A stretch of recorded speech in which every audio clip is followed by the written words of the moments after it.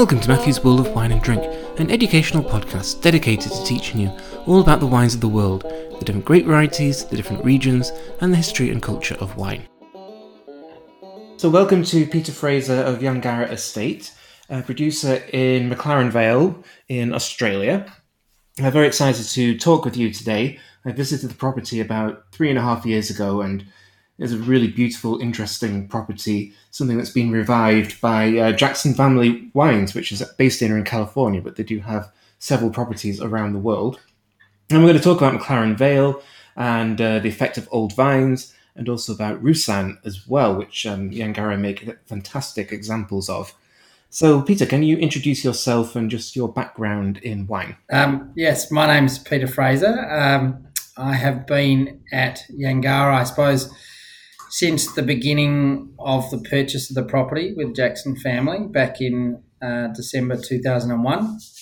I actually joined the Jackson Family at the beginning of 2001, and kind of we had a 12-month period in search for our first property in Australia. And prior to that, I studied my winemaking at Roseworthy College, which is now the University of Adelaide, and in 1992. And in amongst that, did my first harvest in 95 at the Roseworthy winemaking facility, and then 96 and 97 in the Barossa, and then came back to McLaren Vale, actually to Clarendon, not far from where Yangarra is, at Norman's Wines in 1998.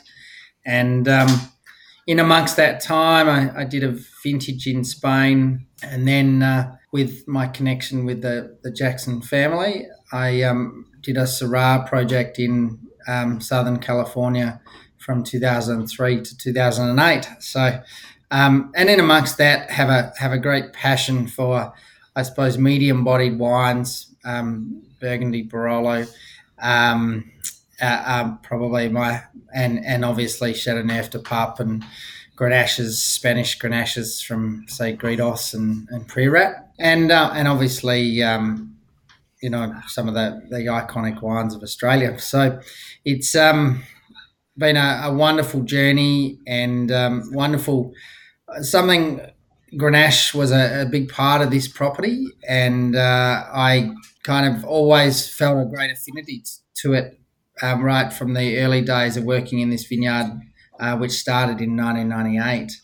So, yeah, it's been a wonderful. I kind of call it a bit of a journey, because you kind of never at your end result. You're always kind of learning, and you're always growing, and always, I suppose, honing your craft. Yeah, and that kind of sums up Australia, I think, because there's a lot of history to Australian wine, which I think is reflected in the property, the Yangarra property in McLaren Vale, but still kind of refining things and kind of looking back to the past and move to the future. I mean, do you feel that's kind of part of your approach in the property? Yeah, it's fascinating. We're very fortunate. There's a lovely gentleman called Bernard Smart who subdivided a little section off the property, and he and his father, and by the way, Bernard is, I think, closer to 90 than he is 80. Yeah, I think he's 85, 86. He still has a 10-acre little parcel of Grenache up at Clarendon that he still farms. He still prunes out in the middle of winter. And Bernard and his father planted the 17 hectares or 40 or so acres of Grenache, old vine Grenache, with his father and his brother. Amazing the journey. So, back in the 40s and 50s, that they picked that Grenache because it was very sandy soil that didn't have much, I suppose, organic matter. It didn't grow very good pasture. It didn't grow very good crops. And because it was kind of didn't have a lot of, substance to it, but is, perfect for grapes and perfect for Grenache, because it kind of makes the vine work a little harder. The Grenache is generally quite water drought tolerant, and so they planted it without irrigation. They they primarily probably planted it because the history was a lot of fortified wine in that journey in McLaren Vale. And probably at that time, Grenache represented maybe 50% or more of the varieties grown in the region. And to this day now, it's only 6%. Then table wine started becoming more popular. And at that time, probably as it was in California, a lot of the more medium-bodied red wines were sold as Burgundy. And they tended to be Grenache Shiraz blends. And then in the advent probably of the 70s, mid-70s, that varieties like Chardonnay and Merlot and Cabernet became much more prevalent, and Shiraz. And Grenache kind of got lost by the wayside. So the tenacity of these old growers, they used to sell the grapes to backyard winemakers. A lot of Italian migrants into Australia, Greek and Italians. They were new immigrants into Australia, made backyard wine like they did in Europe, and they were able to sell all their grapes to them. The government had a payout to pull out vines because there was such a glut, and they wouldn't pull them out and kept selling them in a kind of backyard sense, if you like. And we now, I feel very proud to be the custodians of vines that have such wonderful history, and I suppose even the tenacity of the owners and where they're at now. Yeah, I was going to ask you about that because I remember visiting Adelaide and the Yangarra property, and there's a lot of suburbs which took over vineyards in the 70s and 80s. So you must feel very fortunate to be able to work with these old vines that survived the spread of Adelaide. Yeah, it's interesting. Like my grandfather was a grape grower, and probably only in what McLaren Vale was known back in those days as the Southern Vales. So it part of that, the area closer to Adelaide was a lot of vineyards, and they were taken up by houses. We're also very fortunate that about 5 or 6 years ago, the region and the local government banded together to create a Preservation Act so that the McLaren Vale region can be fully protected against housing development, which is something very important that will kind of hold this region in its legacy and its strength as a destination that is also so close to Adelaide. Right. So how has McLaren Vale changed in the time that you've been working there? Because it had a reputation more for bulk wine, or just grapes were being bought and bottled under other regional entities. Now it feels much more of an identity. I remember probably in the 90s, the Barossa kind of held fort, a bit like, maybe Napa does over Sonoma. But as time goes on and people get greater understanding, they understand the differences between the two regions. And I think McLaren Vale had a very kind of down-to-earth feeling about it, in the fact that it produced everything for everyone, whether it was a high quality or not. It was a one-stop shop. You could buy sparkling wine, Sauvignon Blanc, Semillon, all sorts of Riesling, and it didn't necessarily carve itself out an identity. And over the probably, especially the last 10 years, I think there's become a lot more focus on what does very well. I think Grenache and all those Rhône varieties, obviously Shiraz I think represents about 50% of the region. So Shiraz is a very strong part of what we do. Grenache has been probably one of the darlings of the region.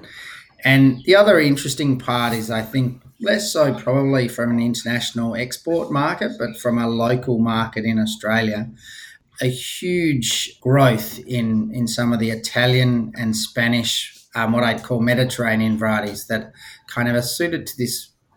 We have a Mediterranean climate that kind of is warm-ish. It's not hot, but it really suits those Mediterranean, Spanish, Italian varieties that have lovely drinkability, and so they've been quite prolific, which creates wonderful diversity and interest to our region because of our popularity and also the recognition of our quality of our Grenache, we kind of chose to plant other varieties of interest that were more based around the southern Rhône. So Châteauneuf du Pape primary, the Roussanne.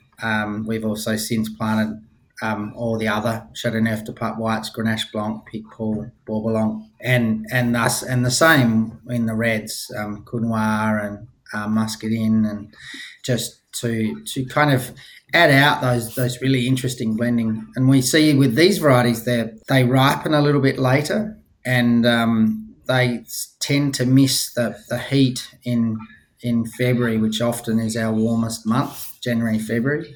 And so the ripening is kind of caught more in March and sometimes into April. So thus this kind of slower, slightly cooler ripening. Yeah, before we get into the varieties, let's talk about McLaren Vale and the geography and the topography of McLaren Vale. So I remember when I visited, I drove from Adelaide, and Yangarra is kind of at the top, and then you go down into the valley floor. How are ripening conditions different? So as I mentioned before, McLaren Vale is a Mediterranean climate. We're very close to the sea, although that sea is a gulf, so it's kind of quite protected. So it acts as a real moderating effect. And then we're kind of circled by hills, and to the east is the Adelaide Hills. And as that elevation takes shape, also so does the annual rainfall. So as you get into higher elevation, you get slightly higher, and you get generally probably similar daytime temperatures, but much colder nights. You get a lot of cold air drainage that comes down from the Adelaide Hills. And Yangarra is kind of in the northeast of a sub-region in McLaren Vale called Blewett Springs, which is primarily renowned and marked by its very sandy soils. But it also, that Blewett Springs area tends to kind of capture a lot of this cold air nights. And those cold air nights give us a delay in harvest. So we could probably harvest from 2 weeks, depending on the season, from 2 to nearly 4 weeks later than vineyards closer to the coast. Quite opposite to the concepts that you might get in California and the coastal vineyards, where the ocean's quite cold.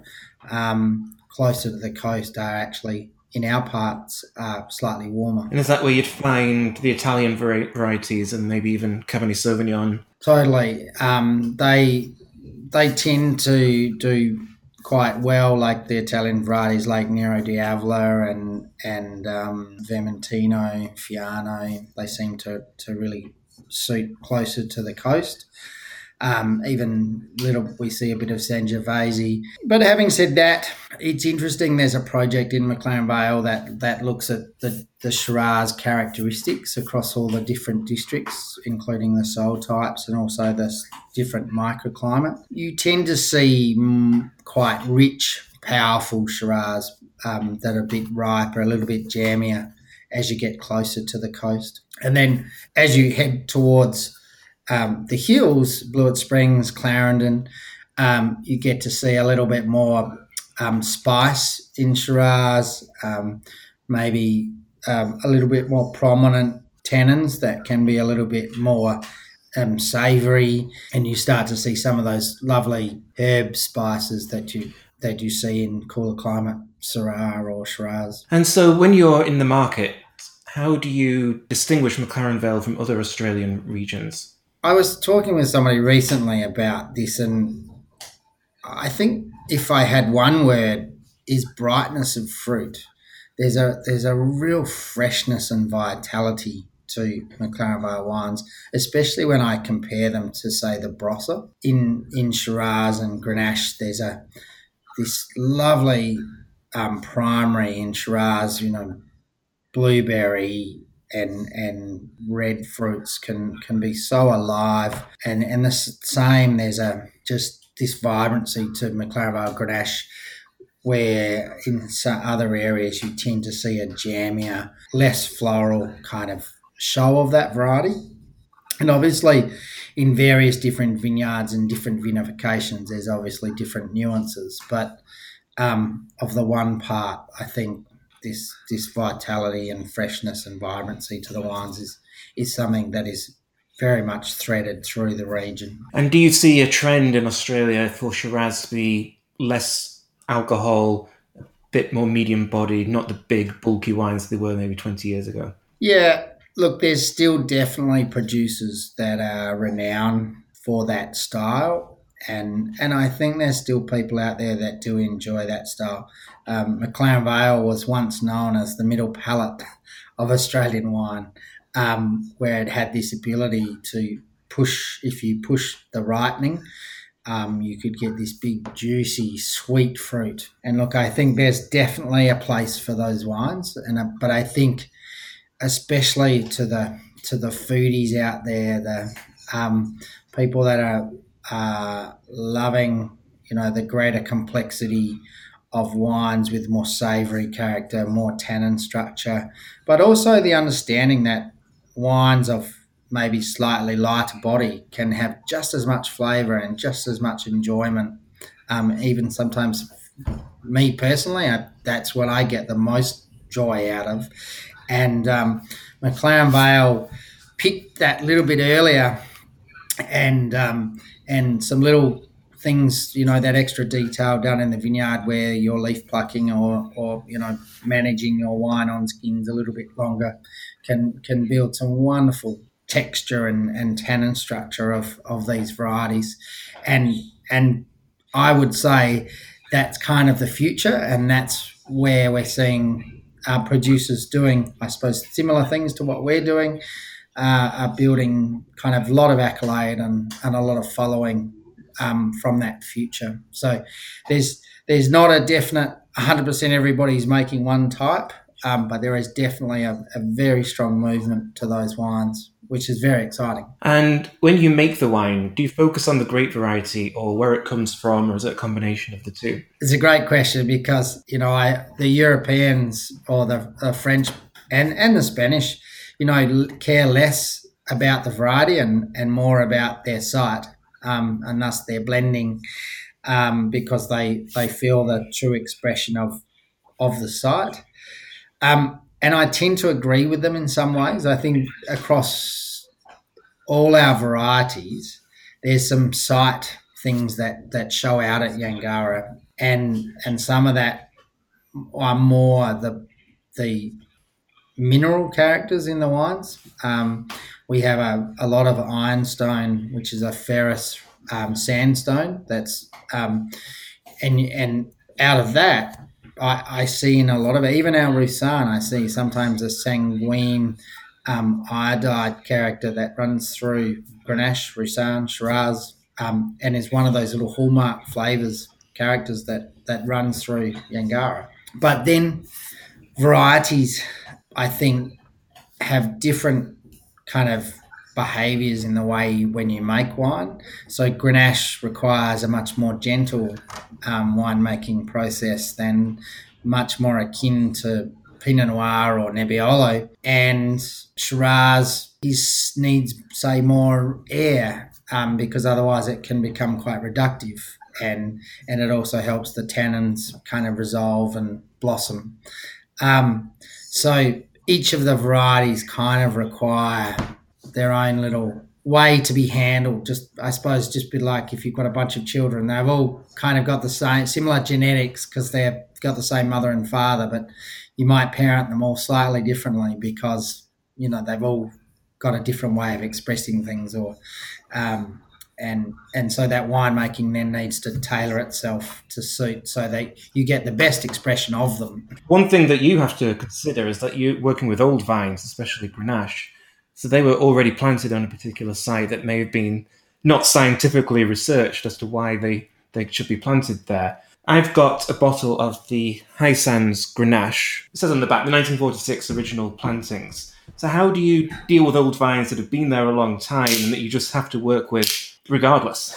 I suppose the wisdom of farming of yesteryear was they kind of simplified, their planting, and the sand that they're grown in, as I said, was relatively nutrient poor. The sand didn't grow very good pasture. It didn't grow very good grain crops. I think prior to that, they'd had apricot trees in that area. I'm assuming that the apricots did okay, but because of their need probably for more water, weren't actually kind of that great. And Grenache is generally planted in those sandier soils from that era, because not much else grew there. So Grenache kind of found itself just because it was the toughest, kind of most drought resistant variety. And looking after them, it's interesting. I know of vines younger than this block that look much older. They're actually quite small vines because they've grown so slowly in such poor soils. And our biggest thing is managing disease. So we have quite strong, I suppose, quarantine systems in place to make sure that our visitors kind of are screened to make sure that they don't bring phylloxera into our area. We also very careful with our pruning. There's a disease called Eutypa, which is also you might have heard of the name dead arm, which affects old vines, which is kind of like a dieback, and it's a bacteria that's passed around vines by pruning and comes from the soil. And that dieback can cause significant yield loss. So they're kind of two of our really big ones. But often what's interesting is those vines get to that age, they kind of manage themselves to the I don't know how they do it. Plants are an amazing thing. But hopefully it's the conversations with all the biological activity in the soil that say, we're not going to produce as much fruit this year because it's going to be a dry season. It's just incredible how they kind of set themselves up for success. The big part for us as custodians and looking after them is providing a reasonable amount of organic matter. The vineyard's been certified organic and biodynamic since 2012. We've been farming it that way since 2008. So there's no synthetic chemicals being used, or both fertilisers or herbicides. And then just putting in, I don't like to get caught up too much into all the craziness of biodynamics and organics, but for me it's in simplicity, just about looking after the soil. The words like regenerative farming, looking after the plant life other than the vines, and having and promoting as much organic and biological activity in the soil. And that, I think, looking at the vines, they're looking healthy and bright. We've had a couple of dry seasons, and they've, the last 21 vintage where we had a bit more rain, they've come back, bounced back, and looking flush and young, and looking like they're about to have their 21st birthday, not their 70th birthday. And so if an old vine does die, do you just simply replace it with a younger vine, or do you use material from the site? Yeah, they tend to... they don't tend to die. They'll just so what we'll often have to do is cut them back and just start to build the structure again. So if you do get a dieback part of it, try and grow up new fresh growth. And if you do get a vine that actually dies, which can happen, it's very difficult to get a young vine to regrow. So what they often do is do a thing called layering, where they bring a vine from next door and actually kind of put it into the ground. It will grow its own roots and then grow up another vine. It will always remain connected to that other vine. Yeah, that general is just taking that a bit of extra time at pruning to make sure there's fresh material coming up from lower down the trunk, to allow for any of the dieback that can happen. And what about vines which you've planted in the last 20 years, like Roussanne, that weren't there before? How have you treated them in their youth, and how does that differ? We've planted some about the same time as we did the Roussanne. We planted some Grenache, and we planted them as bush vines. And it's interesting, probably, where are we now? That Grenache is maybe nearly 15 years old. That Grenache this year is just starting to produce quality that's kind of 90% of maybe the old vines, whereas I'd probably say 2 years ago it was still maybe only 70%. So it's coming, and I think it's a function of the size of the roots.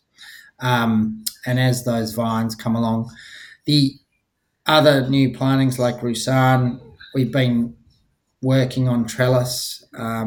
We've probably have a bit of a different mindset to trellis than some other people of the region. In this region, a lot more people tend to just have a sprawling canopy. We like to use vertical shoot positioning, which means that every shoot is kind of pushed up between a foliage wires, and to be vertical means that we can manicure the canopy a lot more for shade, or lack of shade, so airflow within the canopy. It helps in our organic system, and we're really pleased. We're also just recently planting a little more Grenache, some of which we'll do as bush vine and some of which we'll do as trellis.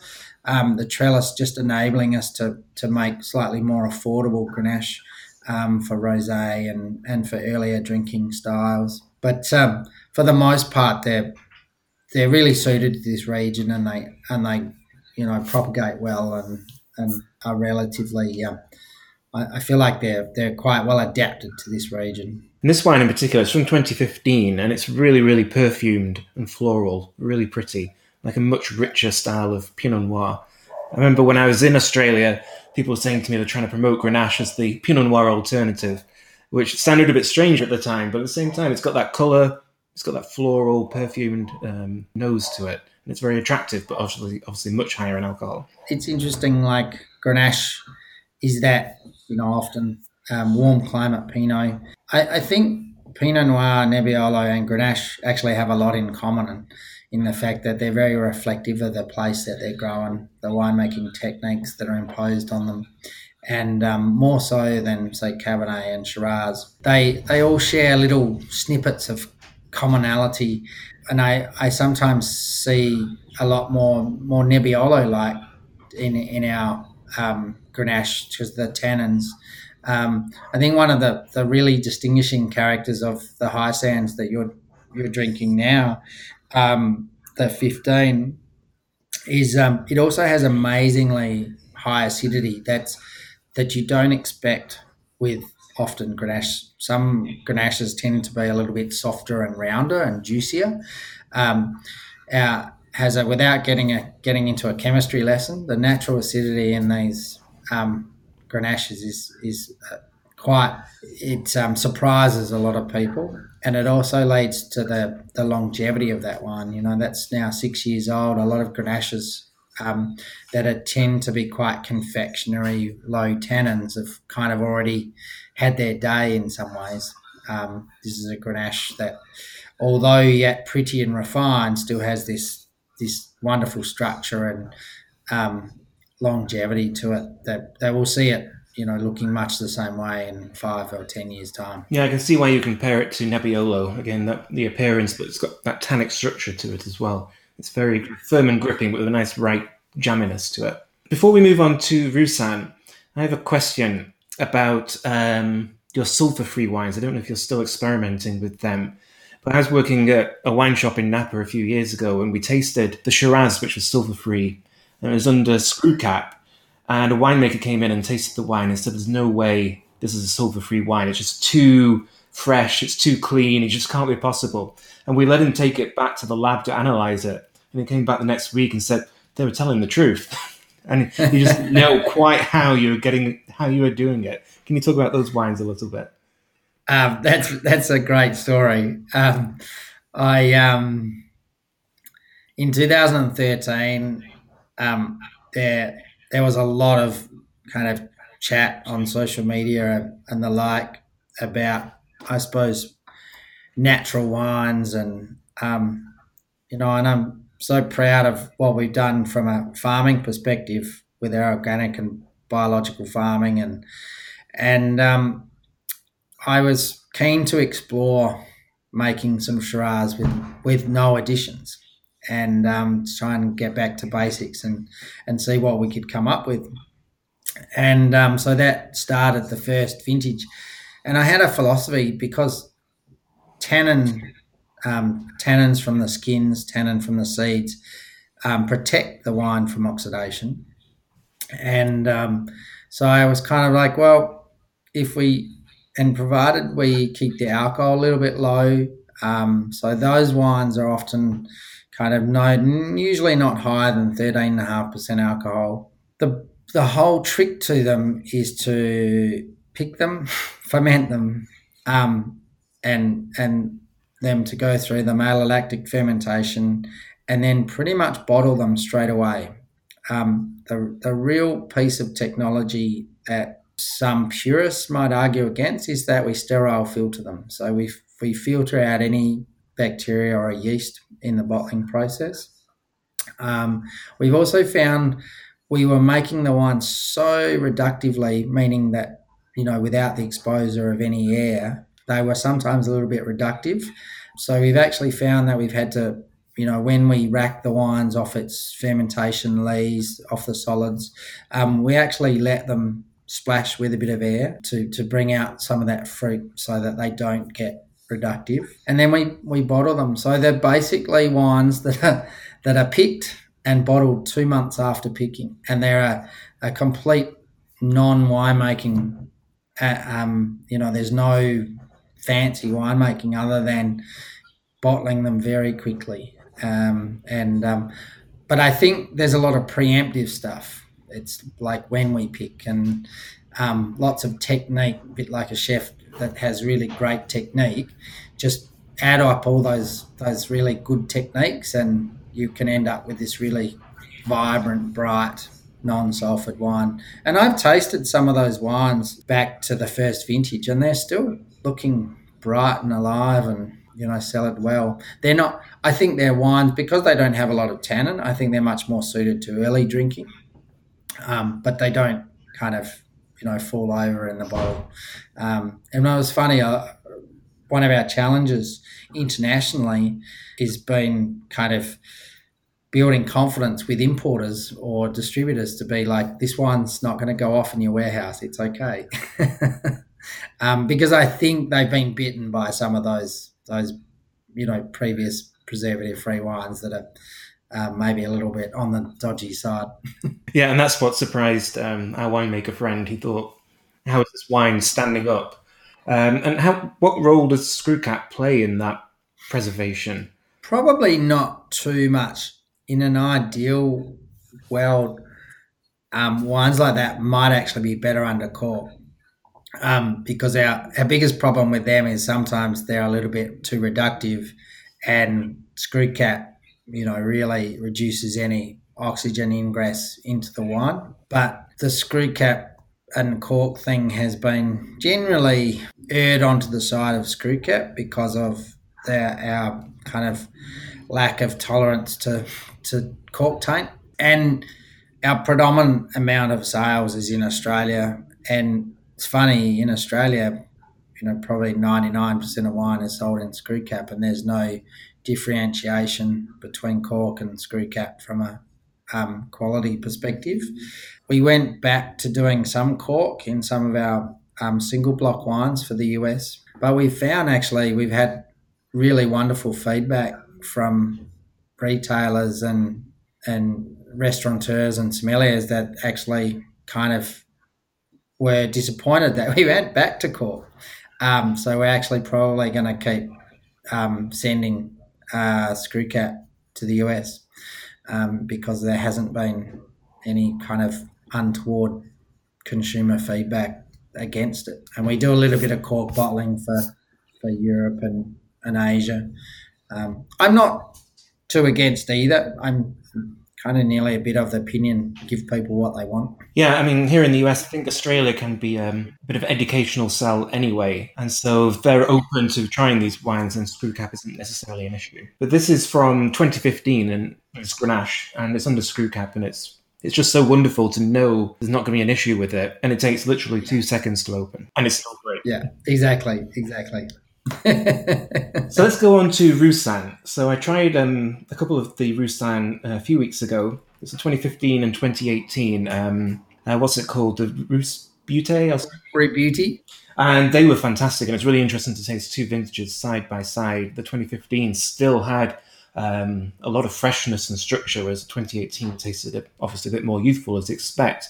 There's kind of an overlap with Chenin Blanc, I thought, kind of a richer style of Chenin Blanc with that nutty waxiness to the wines, and absolutely fantastic.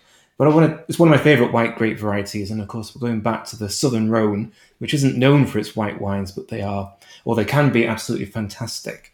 Tell me about your affinity for Roussanne, why you planted it, why you make wine from it. At the time, because I was making Syrah in Southern California, I was coming out to the Hospice de Rhône in Paso every year in those early 2000s. And I kind of was excited to see the wines that were being made and seeing some of the French producers coming out and seeing their wines. And at the time, a lot of the other Southern Rhône varieties weren't necessarily available, and Roussanne was. And so we planted some Roussanne. We probably in the early days, and we still do, we make an estate Roussanne that's barrel fermented. That's I'd call probably more similar to a kind of Hermitage style that we ferment in 500 litre, so larger format puncheons, some new oak, etc. And then and Roussanne has just, it's been a wonderful journey. We've learned that it requires a bit more bunch exposure, so we do a fair bit of shoot thinning and leaf plucking, and then those kind of the bunches get a golden kind of browny skin to them, and that kind of, and they get this lovely lemon character when you're tasting them, and that kind of tells me when they're kind of getting ready. And then we've just really loved it, and it's, I've always admired, a bit like you were saying before, the Beaucastel, probably Villavaines, although it's incredibly expensive, such an amazing variety when it's done well. Some of the middle Rhône ones, the Hermitage, I think Yves Cailleron does some wonderful Roussanne, so then I also started messing around with ceramic eggs and fermenting, and I kind of was like, let's do some Roussanne on skins, and so which it was a bit of an inspiration of a Australian wine that had been made in a Friuli style, which do a lot of skin contact with their white varieties, the Italian white varieties, and so I messed around with it, and it kind of worked. The beautiful richness and the texture that we got out of the skin contact. And then the other part we're able to do with the skin contact is do a very long maceration, which all the tannins kind of start to polymerize together and become this very silky, velvety kind of tannin, much more akin to, say, a red wine. And which in fact somewhat stabilizes the wine as well from an aging perspective. And then, but what we found was that wine looked a little bit flat and lacked a bit of perfume. So we kind of had already, just as part of the trial, we had Roussanne that we just pressed and not had any skin contact. So it was very vibrant and lifted and perfumed. And we blended the two of them together, so we kind of got a bit of best of both worlds of the fragrance and freshness, and also the power, texture, and richness out of the skin contact. Thus, in 2000, we made our first vintage of that wine in 2013, and that 15 that you tried is one of my favourites. It's so vibrant, and still, again, six years old, and the 18. Was very equal. One of the things we have to be very careful is picking that wine early, and also while we do the skin contact, to be careful to try, and we do it by just storing the wine colder to stop malo going through, to keep that freshness and vibrancy of the wine on skins. but it's been quite a small. We don't make huge amounts. We only produce 150, 200 dozen per annum of that wine, but of which each year has wonderful popularity. Sells out in Australia each year. I remember visiting the tasting room in Yangarra and just being like, wow, this wine's amazing. And then it's really exciting to try them again. Just really good examples of matching, I think, great variety to climate. Roussanne is well suited to the warm Mediterranean climate of the southern Rhône. So no surprise that it's well suited to the climate of McLaren Vale. And since that time, that's given us confidence to planted probably 6 or 7 years ago our first Grenache Blanc, and we're and Picpoul and Bourboulon and Claret, and so we're also messing around with a wine which will also blend with Roussanne, so the classic Chardonnay white blend, which will be very interesting. We're releasing our first blend to the US of that next year, so it'll be very exciting. And where do you get the cuttings from for all these varieties? So it's been actually back to those days when we planted the Roussanne, and I said, I was coming to the Hospice de Rhône event, and I was very excited to be planting all these varieties, and they didn't exist in Australia at that time other than Roussanne. We were working with a nursery because there isn't much phylloxera in Australia. There's very strict quarantine laws, and so the import process is very slow. So the nurseries will bring in maybe 10 cuttings that will go through a 3-year quarantine process. They'll be tested for any disease, virus, etc., and then they have to then start multiplying propagation. So it can often, from the first time a new clone or a new variety comes into Australia, it can be often 7 or 8 years before the variety actually has enough for commercial planting. So we haven't actually done any of it ourselves, but we've been kind of waving our hands. Usually if you wave your hands up and down and prepared to pay enough, you can get a new variety in the nurseries. Will kind of make it happen for you. And just to go back to McLaren Vale, is this a trend that's common in McLaren Vale or even across Australia with white Rhône varieties, or is it just something that you've really focused on? Look, when we first started making Roussanne, there was maybe 5 Roussannes in Australia. There might now be 20. So look, it's had a lot of growth, but in the scheme of things compared to mainstream varieties like Sauvignon Blanc or Chardonnay, it's still minuscule. It's still a very tiny variety. In McLaren Vale, it has surprised me that the Rhône varieties haven't been more prevalent. The Italian varieties have probably been more prevalent. That doesn't concern me too much because I think the variety is a great thing, and nice. Sometimes it can be a bit of a problem when everybody's kind of jumps on the same bandwagon and your little niche has been kind of not made a niche anymore. So I'm very confident of the way the wines present themselves, their uniqueness and what they do.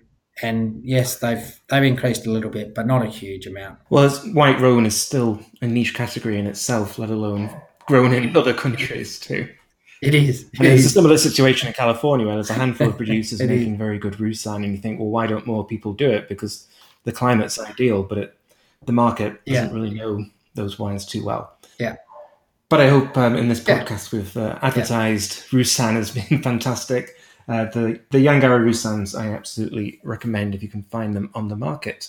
And a good overview of McLaren Vale, I think, a really interesting Australian wine region, which isn't necessarily reinventing itself, but is kind of moving forward with the times. So thank you, Peter, for joining me on the podcast. I think we've learned a great deal. It's fantastic to talk to someone in Australia. I wish I could talk to you in person, but this is the next best thing. It is great, and I look forward to hopefully in a few years' time either getting over there or getting you back here, and maybe seeing some of your listeners into our cellar door. So it's a wonderful place to visit. Lots of other than wine, things to do as well, beaches and wonderful restaurants and great places to stay. Well, that's the thing about Adelaide as well. It is a great wine city because it's just surrounded by wine regions. It's kind of like San Francisco here in California. You drive 30 minutes and you're in a wine region making fantastic wine. Exactly. Well, thank you very much. It's been an absolute pleasure. Yeah, thank you. No worries.